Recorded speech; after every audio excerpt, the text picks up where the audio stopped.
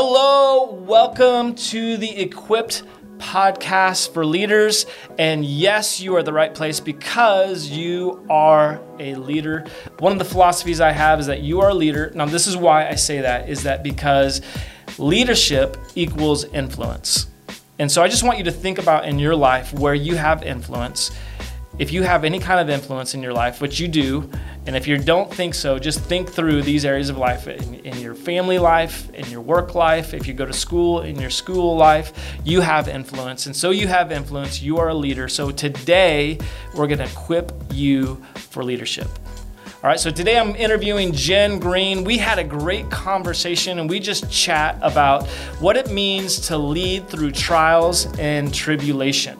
All right, and I want you to stick around because Jen has an incredible story of how God has taken her through some really hard times, physically, emotionally, and how He has led her on the other side as a leader. And not only as He's led her on the other side, but through that entire process as how He grew her to be a better and better and better leader. And I'm really excited about our conversation. And so without further ado, we're just gonna get to it. Here is Jen Green. All right, well, hey, we have our guest today, Jennifer Green. Jennifer, hello. This is the wife to Matthew Green, mother to Melina and Isaac, homeschool teacher, new title. Yes. Yes, you're also a physical therapy assistant. That's Is that correct? Yep. Yes. Okay. But the main thing, well, those are all main things, right? But the one really important reason you're here today is you are an all-star volunteer leader. Sure. Yeah. Yeah. Right. In other words, this is not, when it comes to leadership within Crosspoints, you are not vocational. This is not something that you're paid for. Correct. You simply are volunteering in different leadership roles here at the church. Yes, I've never been in a paid position. Never been in a paid, and all-star. Great job. And you've been doing it for years. This is not a new thing for you. No, I started when I was 18. 18 years old. 5 years, 6 years. Yeah. Plus 10. Yeah. Right. Exactly. I wasn't going to call you out on the age, right? It's just been a while. It's been a while. It's been a while. Yeah. Okay. So tell me some of the areas you volunteered in, whether leadership or otherwise at Crosspoints. So my first role was as missionary pastor David Jones, missions assistant. Pre-lead pastor David Jones. Yes, back when he was the missions pastor, I was the missions assistant for right at a year.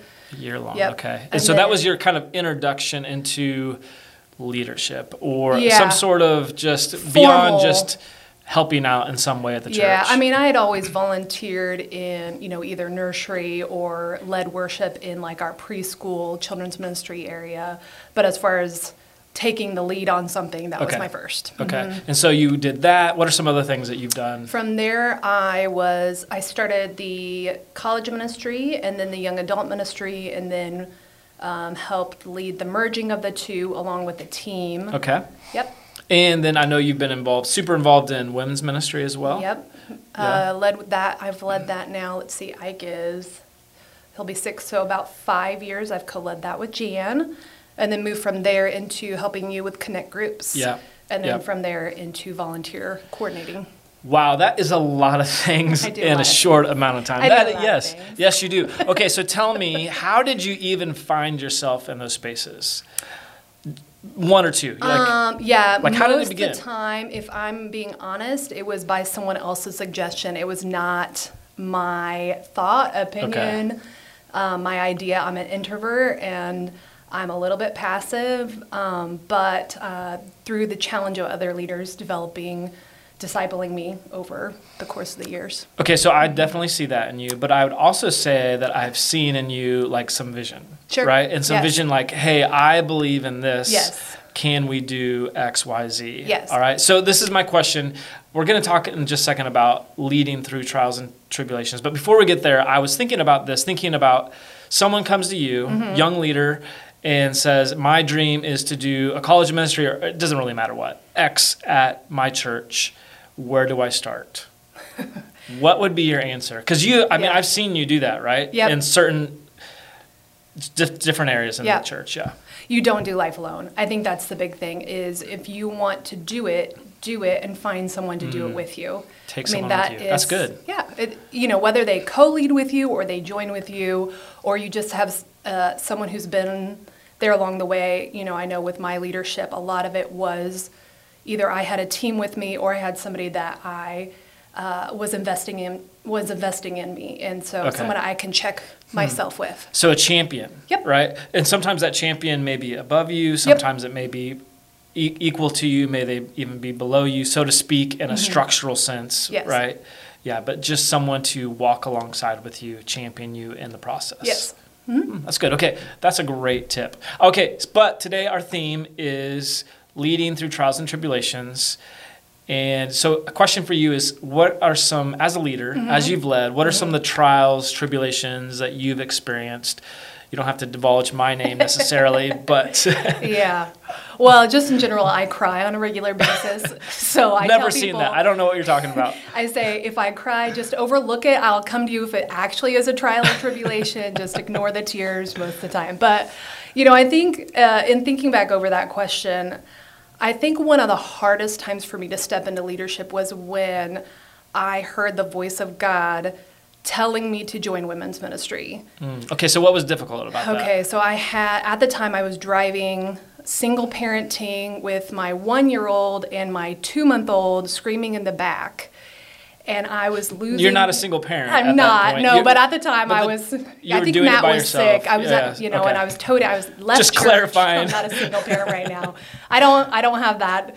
Oh my gosh, my heart goes out to all you single parents for real. I don't know how you do it. True. So, I had postpartum. I had a colicky, angry baby. I had some trials and tribulations. Yeah, a little bit. Yeah. Was dealing with some mental health, and I was just praying to God for some strength.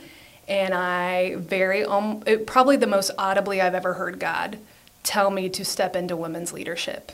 Wow. And I wanted to tell him that he was out of his mind. Yes, right. So how did you step forward into that, being in a place where you weren't comfortable, but you felt God leading you into that place, and I'm assuming just by what you're saying, you were feeling broken. Yeah, I was broken. My husband was dealing with some mental health stuff at the time, and I was just feeling very alone.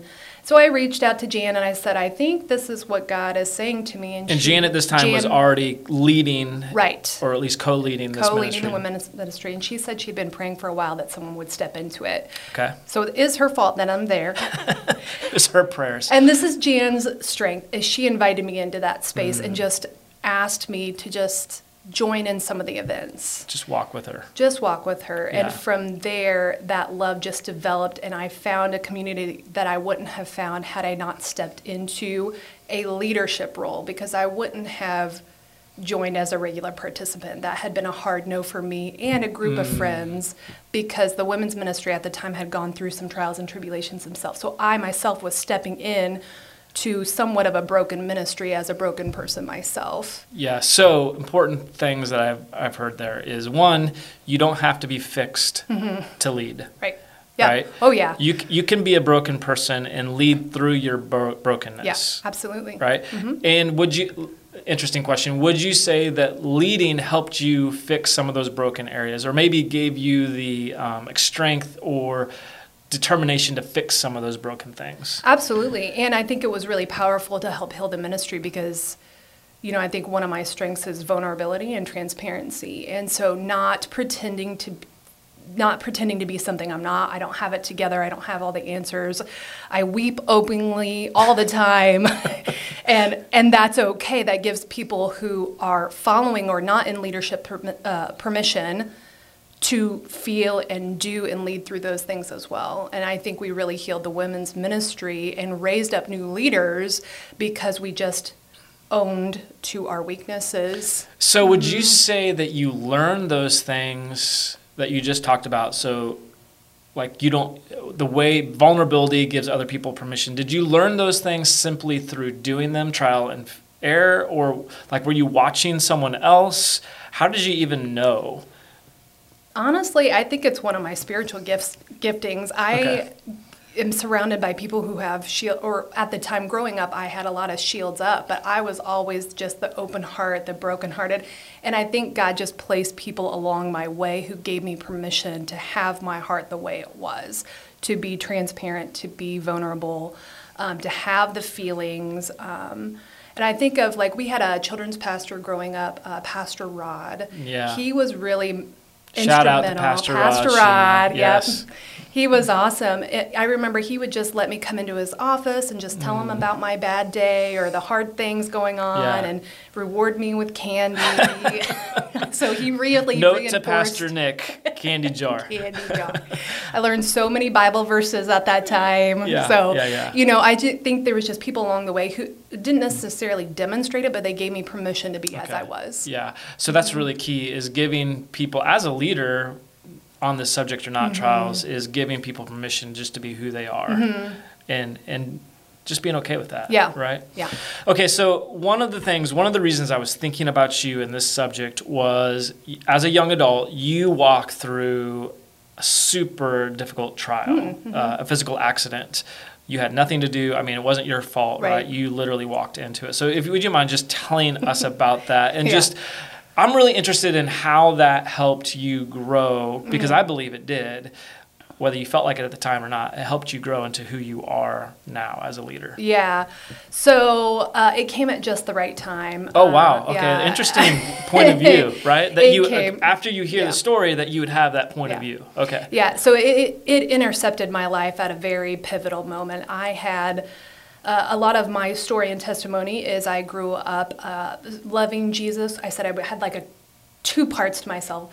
I love God from the time I can remember with all of my half, and then this other half of me was broken and had my own addictions and my own struggles that were so far from God. Okay. And so there was half of me that I think that's so common with kids who grow up in the church, right? For sure. Yeah. So there was half of me just built in shame and half of me built in strength, and there just came that pressure point where I couldn't handle that anymore. It was exhausting. And I remember having a conversation with one of our other leaders about how I was just exhausted in that struggle of two-facedness. And my prayers at that point changed to just be, again, genuine in my prayer. My prayers had been very righteous and they said the right things and they were very honoring, but they weren't full of brokenness. And I think when my prayers changed to speaking to my brokenness and my desperation, God really honored that. And so I prayed this prayer that I wanted God to make me whole and that I was committed to see it through. And then I joined an addiction support group just to help me through my addiction. And I actually spoke at their conference last week. Okay. We had 2,500 other women join in that conference. It was awesome. Got to share my story a little more transparently there. Okay, how old were you at this point? So I was 25, almost 26. Okay. I was going to turn 26. And so I joined a support group for my addiction, and it was awesome because I had already been on that healing journey for so long, and I had come so much further than other people. The other people in that group, it was like their very first step towards freedom, and I had been kind of on that journey for a while. And so for the first time I saw hope that I was going to see it through. And then like 6 days later, a drunk driver left the road and hit me in broad daylight. And you were walking. You were literally walking down the street, right? Yeah. Yep. And it was the night before my 26th birthday. Oh wow. Okay. And so when I woke up in the hospital, it was my 26th birthday. Happy birthday, Jen. Happy birthday! I got plastic surgery on my face, and I had a head injury. Half of my face was broken. My arm had went through her windshield. I had some damage to my foot. And none of that compared to the emotional trauma that happened at that moment, having an independent person who was just starting my career in the rehab world, just moved out on my own, having my independence stripped from me. So at that point, when the accident happened, were you living on your own? Were you living at home? Yeah, I had just moved about 2 blocks from my parents into a house with some roommates. Okay, and so how long were you in the hospital? Well, I was only in the hospital for about a week. Only a week. Yeah, that's a long time in today's world, it was. Right? Yeah. Part of it was I had a little bit of a, I kind of hid my head injury, and I thought I did really good, and so I convinced everyone that I didn't need any extra help. Oh, okay. Yeah, and so I went home and actually returned to work about 3 weeks later, despite the fact that I was not You were well. really struggling. Yeah, I was really struggling with masking myself and not wanting to admit my brokenness. Yeah. So, yeah. From there, I have had, since then, I think I've had 9 surgeries. You just had a surgery like 2 years ago. within the last couple of years, right? So you're still, in some ways, dealing with that injury, I probably got one more coming up as well. So. Okay. So looking back, that was 10-ish years ago. 10 years ago, exactly, yep. Okay. How would you say that, obviously it's shaped your life, right? That accident, I mean, you point back to, like, this was a turning point in your life. How would you say it was a turning point in how you led and as your leadership? Well, I said I did everything wrong. And so a lot of it was just as I was supported by people who were gentle enough to point out my weaknesses, and I allowed those people to speak into my life that of things I was not capable of doing. And it affected every part of my life. I had a boyfriend at the time who broke up with me the day I came home from the hospital. Okay, great guy. Yeah, good guy there. Yeah. It's fine. It's fine. God bless him wherever he is. Oh, come on. That was a jerk. Can we just call it out for what it is? Yeah. That is a jerk, okay? Move on with the story. I have the better, If he's listening today, you know who you are. That was jerk move, okay? Come on. Let's be real. From there, my addictions, I didn't have my support. And the way head injuries work, a lot of impulsiveness and control. Okay. Like you lose a lot of your control with head injuries. And in my career, I actually ended up specializing in head injuries and trauma and spinal cords and all that I wouldn't have done had I not gone through what I did. And so understanding a lot of the science behind what I was dealing with helped me deal with a lot of the spiritual that I was going through, and not excuse it or lighten it, but to really understand that there are physical limitations as well to what I was capable of doing. And I think growing here in the church spiritually and growing physically in my job really helped me look at my wholeness, which wholeness is full person, body, mind, spirit, soul, the whole thing. And I think so patience. That all helped shape your leadership because it sounds like you were being reshaped spiritually as well as physically. Then all of that shaped you as a leader and how you viewed life and how you viewed people, dealing with structure, all of those things. And so if you look at my accident, there was about 6 months where things hit kind of that bottom of the well. It was one knock after another. So it wasn't like the accident itself, waking up in the hospital, was the low point. It was like going home was another low point, or not dealing with the head injury was another low point. And then obviously dealing with the relationship was a low point. We had roommate issues. I kept having surgery. They weren't going to prosecute the person financially. I had maxed out every kind of insurance possible, so the financial burdens were starting to fall on me. And I don't know if you know any 20-somethings that have $75,000 laying around. Ultimately I ended up racking up somewhere around about $500,000 in medical bills. Okay. Yeah. And the lawyer I had lost hope at one point for any sort of justice whatsoever for me. Wow. And so it was at this moment 6 months later where I just lost it with God. And again, had another moment way back from right before my accident happened where I just said, I can't take it anymore. I have nothing else to offer. I have nothing else to give. There is nothing left in me. I'm empty. I'm broken. I didn't even feel alive. I just felt like I was existing. This is before your accident. This is after.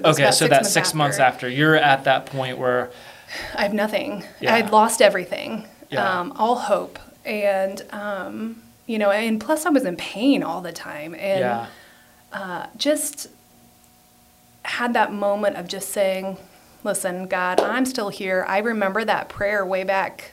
Right before my accident of just wanting to be whole, but I have no means to fix it on my own. So I thought I was offering God my attitude, but I really think God took it as a vulnerable moment of, just submitting myself to Him and really laying down, which was, I have nothing, I can't fix myself. So if you want me fixed, you're going to have to do it yourself without my help, because I can't help you help me anymore.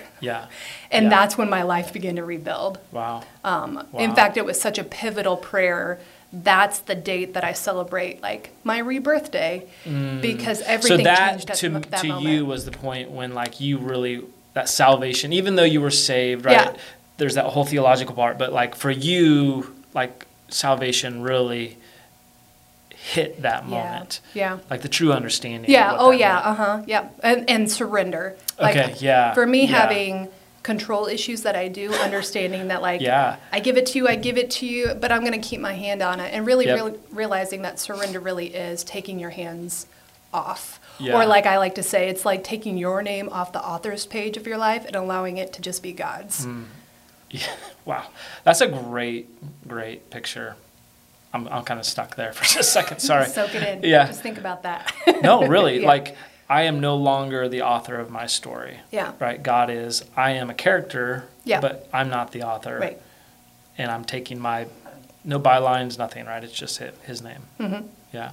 Okay, so in that moment, obviously you're laying in the hospital bed. 6 months later, I'm assuming you're wishing this moment away. You're wishing that it never happened. You're wishing that you would have been walking the other way down the street or anything. You would have been at the grocery store instead of there at that moment, right? How do you feel differently about it today? I think I'm hearing it, but like, you know what I'm saying? Yeah. Well, it took a little while to unfold all the bitterness and, pain. Every time pain showed up or a new surgery happened, it's re-traumatizing in a way. Sights and smells that, my son has a history of running into the street and, it's re-traumatizing. Yeah.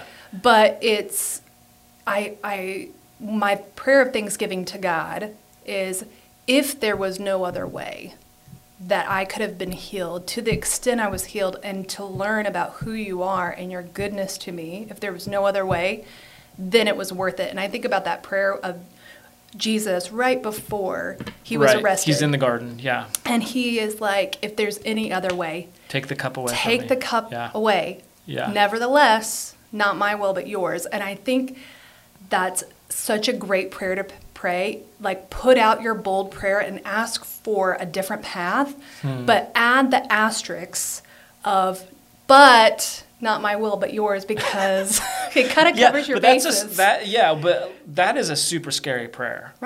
Right. Your will be done, God. I give it all up. That's a really... Yeah, but there was a king, like, in the Old Testament who asked to live longer. Mm-hmm. And then his whole course of his legacy and trajectory changed to like one of wickedness, because he didn't add that avocado of like, I mean, that's my humor, but I don't know if that's biblical. Theological, if that's true. If he would have said, nevertheless, not my will, but yours, what would have happened? Yeah, still, though, to have that prayer, to be in that vulnerable, right? You talked about vulnerability as one of your superpowers. Yeah. Right? That's a really vulnerable place to be. And if you are truly saying that, like, in truth, like, okay, God, this is what I want, but not what I want, what you want, God. I'll do whatever you want.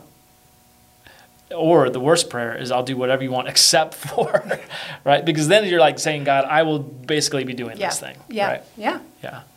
Okay, so looking back, young Jen, you're not old now, all right? I'm just the current Jen, all right? I'm older than you, so I'm not calling you old. So looking back at young Jen, what does current Jen wish that young Jen understood about leadership? One thing. Yeah, I think the one thing is, it's okay to lead right where you're at.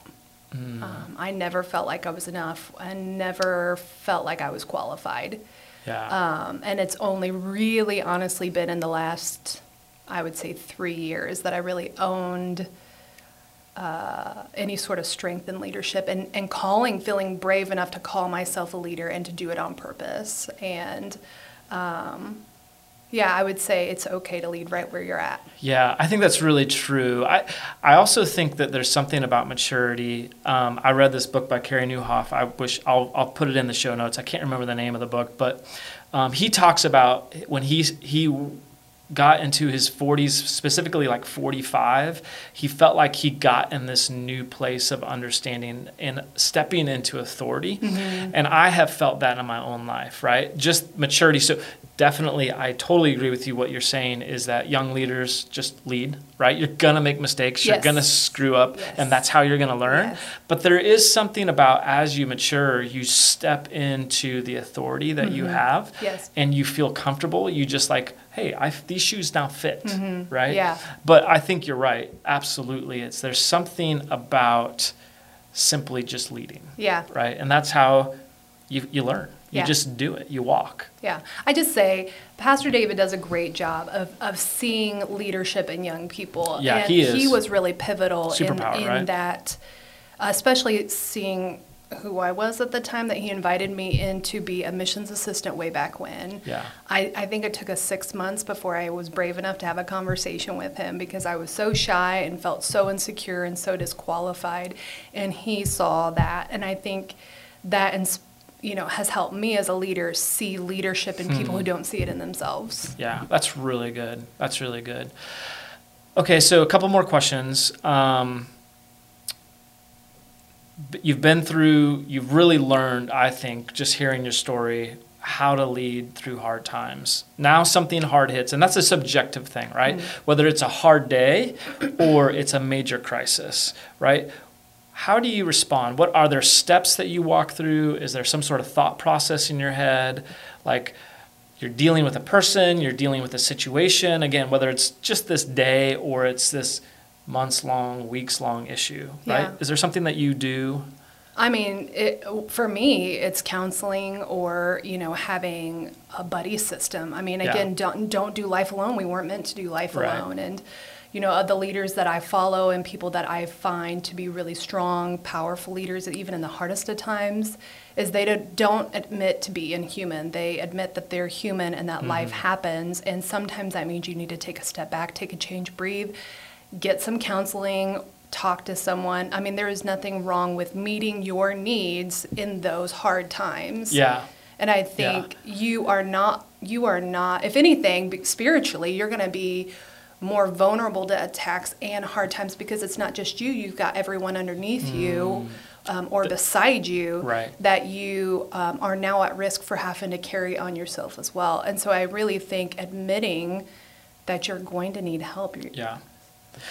Okay, so this kind of leads in. I think I'm hearing what you're saying. I wonder if this answers the next question, which is a Facebook question.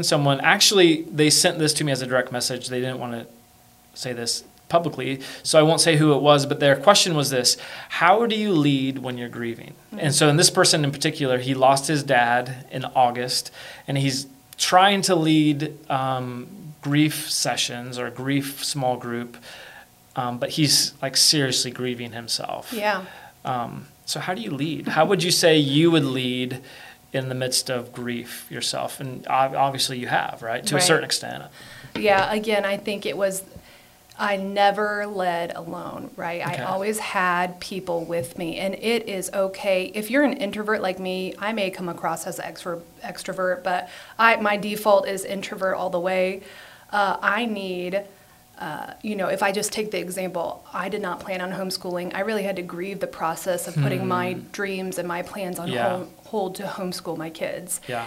And for me, that coping mechanism is I do need a lot of quiet time. I need a lot of alone time. I've gone to counseling to help me just strengthen a lot of my impulses and my decision makings and self-care. Yeah. And as someone who is naturally just a self-sabotager, learning to self-care and reaching out to a friend, reaching out to, if you're an extrovert, reach out to your friends. It's different for us introverts. Our one friend versus, I can't stress enough that self-care and not denying your grief just because you're a leader doesn't mean, I mean, if Jesus could mourn over Lazarus and shed tears in that moment while he had all those people surrounding him, then give yourself permission to be in grief. Yeah. And I think that idea of stepping away, right? There is a time even in leadership to say, I am stepping away, right? Jesus, it was days or hours that he would step away, right? And then he would step back in.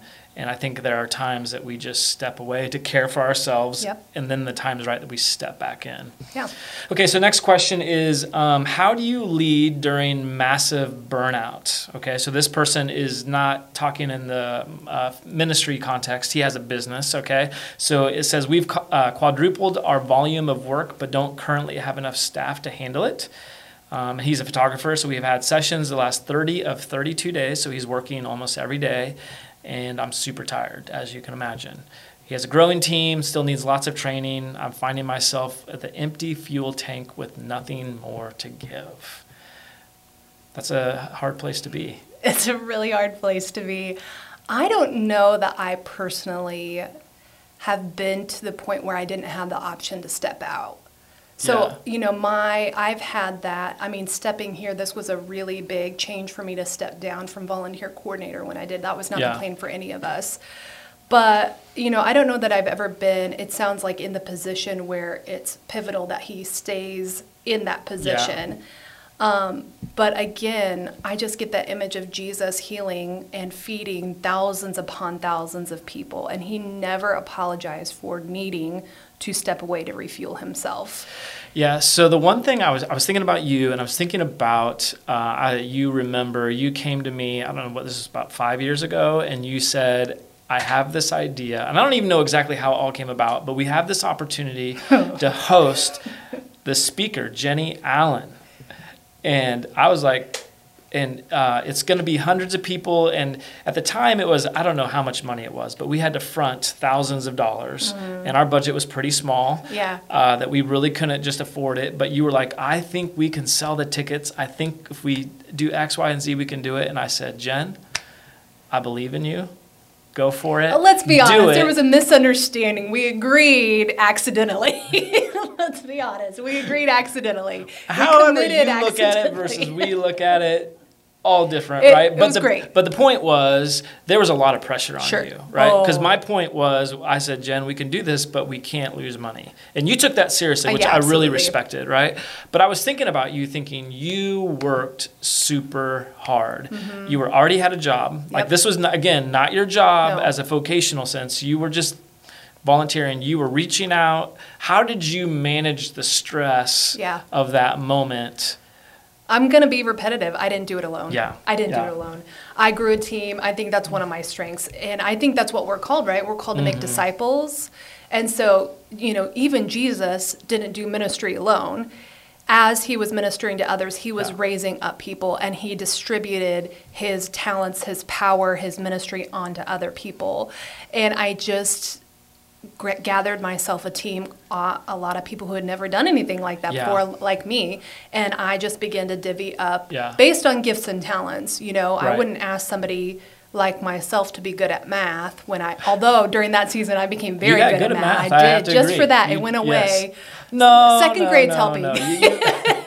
Second grade's helping. You would not believe my in-head math. But again, just being repetitive, you can't So in this guy's space, what you would say is, and this is maybe what I would say, is sometimes we're afraid to give something away because we're afraid that person might fail, right? He's saying they're not quite trained enough. Yes. Right? And sometimes if you are in a spot where you don't have you're working 30 out of 32 hours, is it better to give something away and deal with some of the problems on the back end, right? But hopefully that person is growing and learning their job, their skill to lead themselves, right? And again, if that's a point where you have someone you're not trusting, just remember, at some point I was that person. We have 3 young people who are preaching back to back this week. They're all very young, and they're not nearly as as experienced as you or Nick or David, and the risk is worth the payoff of discipling the long term. Right, the long term. I would also say,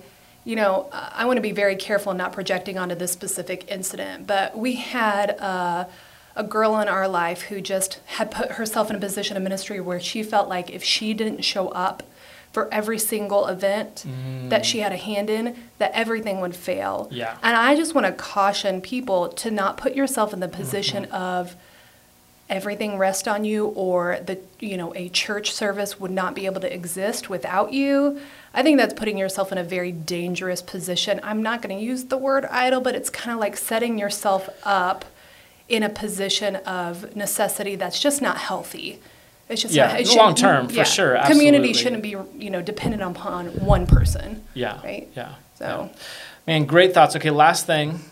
This one was submitted by your husband, actually. Uh-oh. And he says, I would like to know how she continues to be an amazing wife and mother of all time. Oh, well, I don't do Smiley life alone. Face emoji. There you go. You guys I got are a great team. husband, You're my a kids. team. Yeah. I've got all my family, and you guys have been so pivotal. And I get a lot of great parenting advice from you guys who have gone before me. Yeah, we try to figure it out for you. Okay, well, Jen, thank you so much for being a part of the podcast. Anything that you would like to say, kind of closing thoughts? You have a captive audience. If you think that you're not a leader, think again. Consciously or unconsciously. That is the theme of this podcast, Jen. Yeah. You're a leader. You're a leader. I promise you someone's watching you, even if you don't think so. It's not creepy. Do it on purpose. If someone's going to think you're a leader, then lead on purpose. Good. Yeah. All right. Well, thanks so much for being here. Appreciate Thanks. it.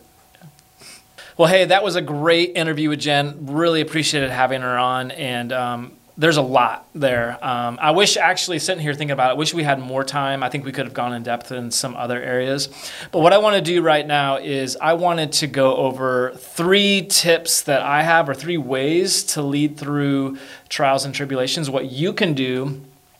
Because again, you're a leader. I believe that you're a leader. You have influence, so you're a leader. So here are some things that you can do leading through trials and tribulations. And the first one is to recognize that there are seasons in everything in life. And this idea comes from Ecclesiastes 3, verses 1 through 8. You probably heard this, right? There's a season to mourn. There's a season to laugh. There's a season to dance. There's a season to cry. There's a season to plant, season to harvest. There's a season for everything in life. And if you find yourself walking through a trial, walking through tribulation, dealing with conflict, this is a season, right? It's going to end.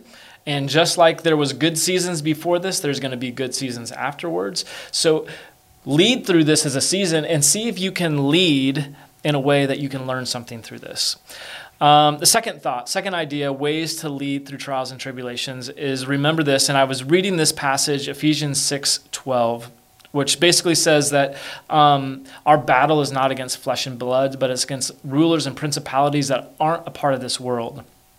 And so many times as we lead, we find the trials and tribulations as conflict with people, right? And as a leader who is a believer in Jesus, whether you're leading in a church context, you're leading in a family context, you're leading in a business context, in a school context, what you're battling against isn't parent-child, it's not employee-employer, it's not client relationship, it's not a coworker, it's our true enemy, who is Satan, right? He is battling against us, and he wants conflict, he wants division, and he's going to use that to stop our leadership.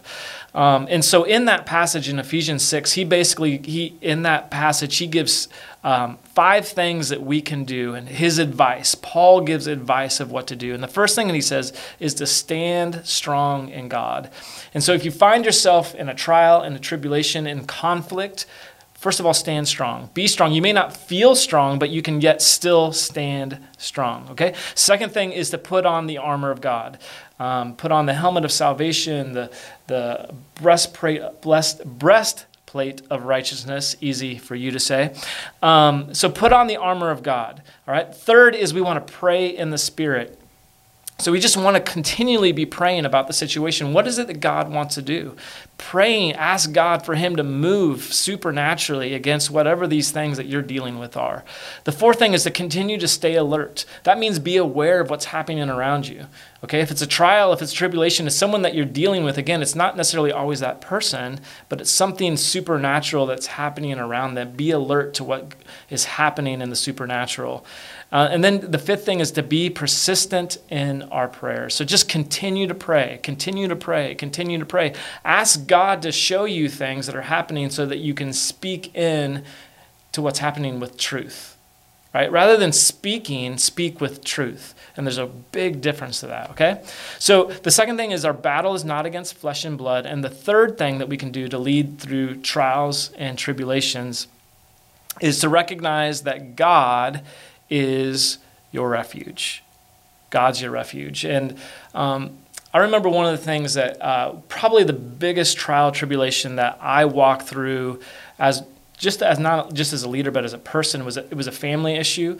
And I remember talking, it was actually my wife was talking with a friend, and her advice, the friend's advice to us was to let God be our refuge. And there's Psalms is full of these passages. And if you look at Psalm 61, it's an example that God is my strong tower. And so many times our conflict, our trials is with people. And so things are said about us or things are intimated about us. And our response is to want to defend ourselves and to say, no, this is what that happened. This is what should have been said. And we try to defend ourselves against that person or that situation. But God calls us to run to him and allow him to be our defender. Now, we can defend ourselves and we may get ourselves out of that situation. But if God is our defense, he gets the glory, right? So in those moments, run to God. Let him be your strong tower. Let him be your source of strength. And let him defend you. And in the end, he's going to bring about a greater future for you than if you defend yourself and try to do it yourself. Okay, so those are the 3 ways to lead. Now, just 3 tools or tips that I have for you. And the first one is exactly what Jen said about 300 times in our interview, and it was so good. And it's to have a sounding board. Who can you go to when you're dealing with a trial, a tribulation? Who's in your life, whether it's that one person, it's your spouse, it's a best friend, it's a group of people, but who can you go to turn for godly advice and input?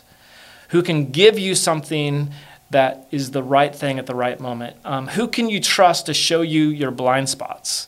That's a scary one, right? Who can you trust to show your blind spots?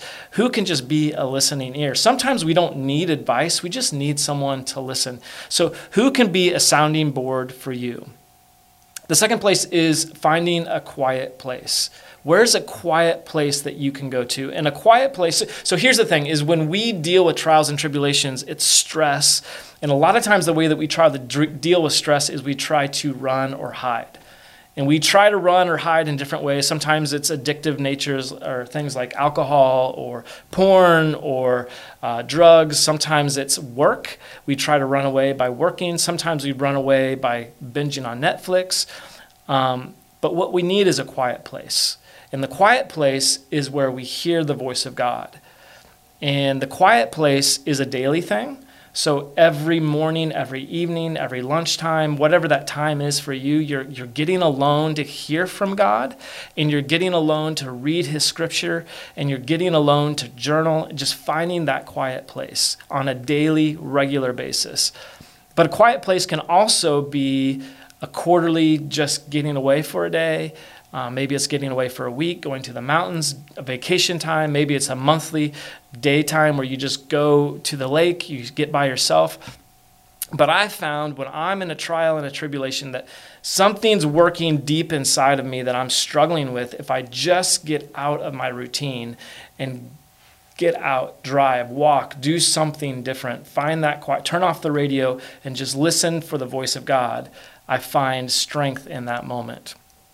So the last thing I would say, so first of all, finding a sounding board. Second, find a quiet place. And then the third thing that I would suggest is to read the Psalms. And the reason I say read the Psalms is the Psalms majority of the Psalms is written by King David. And so much of what he says is in times of trial and tribulation.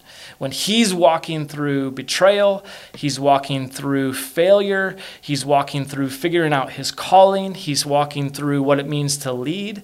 All of those things he's writing about in song form, in poem form in the Psalms. And we find strength when we see other leaders walking through the same thing as us. Okay, so those are my 3 ideas, my 3 ways to lead through trials and tribulations, 3 tips and tools. I just want to close with this, is that you have an influence. And because you have an influence, you are a leader. So I encourage you to equip yourself with leadership. Thanks for being here. We'll see you next time.